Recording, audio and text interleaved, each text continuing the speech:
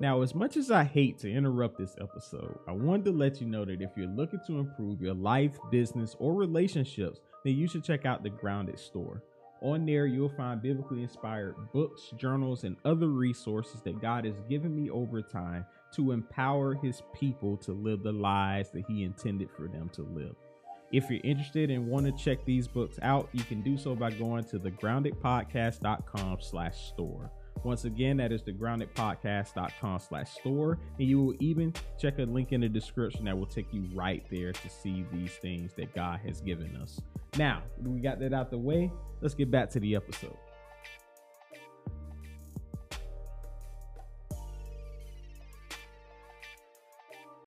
Ladies and gentlemen, welcome to another edition of Grounded, where you get real life topics from a biblical perspective. My name is Brian Boyd.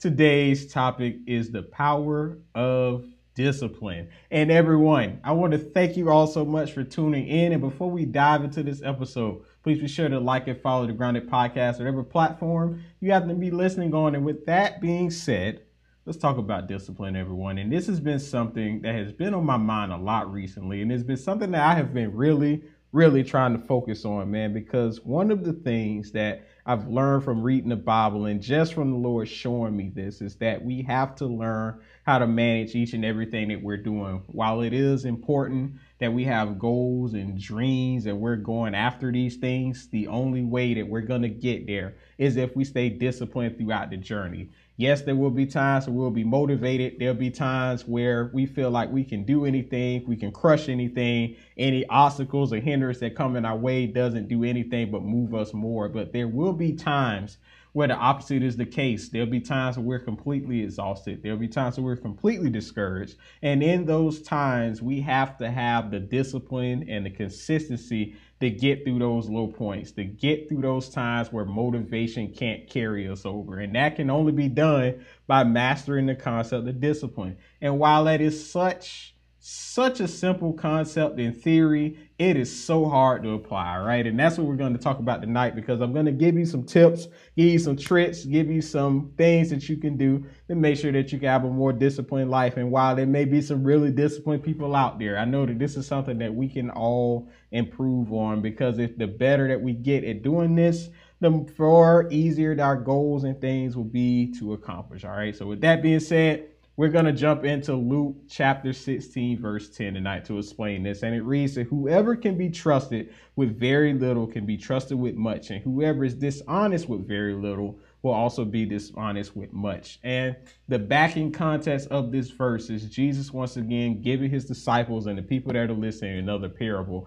And in this particular parable, he's talking about how people can be trusted, how people are able to manage the things that they have. Because if you're able to manage the things of this world, if you're able to manage the stuff that you currently have, then you will be entrusted with true riches down the line. And that's something that has been an overcurring theme in the Bible, about learning how to manage your life at every single area. So not just your spiritual walk, but your physical walk. So understanding how to manage your health, managing your finances, managing your thoughts and your emotions, all of those things come under this whole concept. And the only way that you manage this is through discipline. And with that being said, the first point that I'm going to cover here is the first piece of this verse, and it reads, whoever can be trusted with very little can also be trusted with much. And the summary for this particular piece of the verse is that you will only get the things that you can handle. All right. So the best example of this that I can explain this story with would be the parable of the talents. And this is going to come from Matthew chapter 25,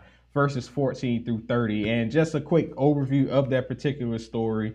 The master is getting ready to leave his house. This is how Jesus sets it up. All right. And on his way to go on this journey that he's getting ready to take, he leaves his servants three things. So the first servant he gave 5 talents to. This is money, of course. The second one he gave 2 talents to. And then the third one he gave 1. All right. And immediately the verse says that he gave them what they could handle at that time. So they got those talents based on what they could already handle. And that goes with the first thing of, you can be trusted with whatever it is that you have. So the person that had 5 was capable of managing that 5, and so the person that had 2 and the person that had 1 as well. And that just goes to the concept of life. We're only given the things that we can manage at that given point in time. But the thing is, that doesn't mean that we don't have the opportunity to get more. It just means that we have to use what we have to get more of what we want. All right.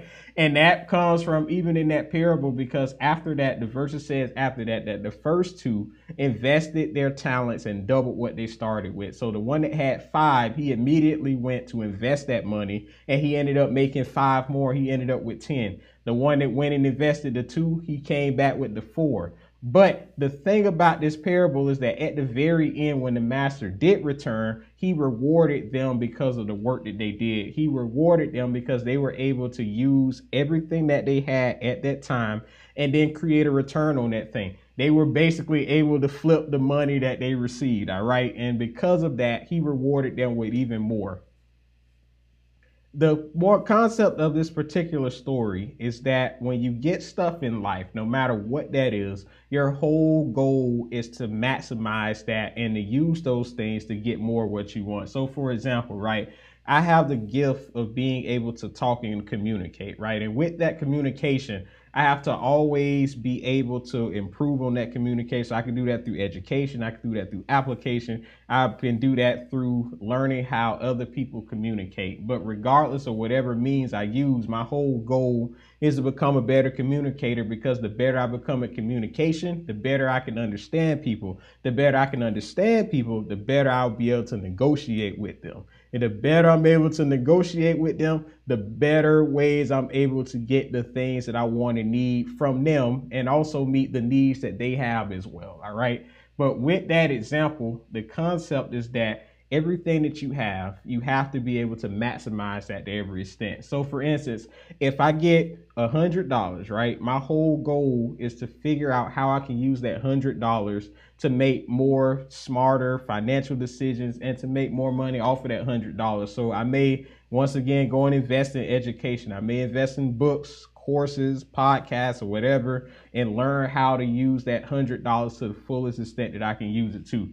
If I have a bag of groceries that I got from the store, my whole goal is to figure out how I can stretch those bag of groceries to get the most meals out of whatever it is that I bought. All right. When it comes to even you on your day-to-day basis with the 24 hours that you have, your whole goal is to figure out how you can use that time to the best of your ability so that you can get the most work that you can get done as possible while being able to sit back and rest, because balance is key. But the whole goal of this is that if you learn how to manage these things on a small level like this, and while it does seem small, it will allow you to manage bigger things. You'll go from managing $100 to $1,000. You'll go from one bag of groceries or a basket of groceries to 2 baskets of groceries. You will go from being able to manage one skill set that you have to managing 2. But regardless of that, you have to start from where you are. And if you're able to grow those things, you'll be rewarded for it. It may not always be money, but you will have some form of measurable growth that you can attain to the stuff that you did. And all of that started from the focus that you put forth in this moment. So moving forward, the question is I have to ask first and foremost is, what do you have in your life right now that you can manage easily? What's something that you can use that you can improve on at this point in time? And then secondly, what are the steps that you need to put in place to improve the stuff that you're working on? And then last but not least, what are some other ways that you can do this in other areas of your life? So for instance, you may have picked something physical. This may have been something about going to work out maybe 3 or 4 times a week. All right. Now, how can you transfer that to health? How can you match up your meal plan with the workout plan that you have going on? If this is in education, right? If you're going and studying or reading a few hours every day, how can you transfer that into something else? How can you transfer that into your finances? Okay. But regardless of whatever it is, understand how you can start in one area and how you can expand that to other aspects of your life. Moving right along, though, the second point that I want to touch here is the second piece of this verse. And it reads that whoever is dishonest in very little will also be dishonest in much. And the summary of this piece of the verse is that you will lose what you have and more if you don't learn how to manage it. Okay. And in this parable, the other servant, the one that had the 1 talent, he, instead of investing it like the other two did, he went and buried the talent in the ground. So, and when the master came back, the master called him dishonest, he called him lazy, and he called him evil because he had misused the thing that he was given. And he told him that if he even chose not to do the stuff, whether that was out of fear or just laziness, he should have went and invested the money somewhere else so that that money could have made a return for him. So that even though he had that small amount of money, it could have been flipped and made into something greater. And that just comes for us in life, okay? Because there are times in life where we will misuse the stuff that we have, whether that's money, whether that's time,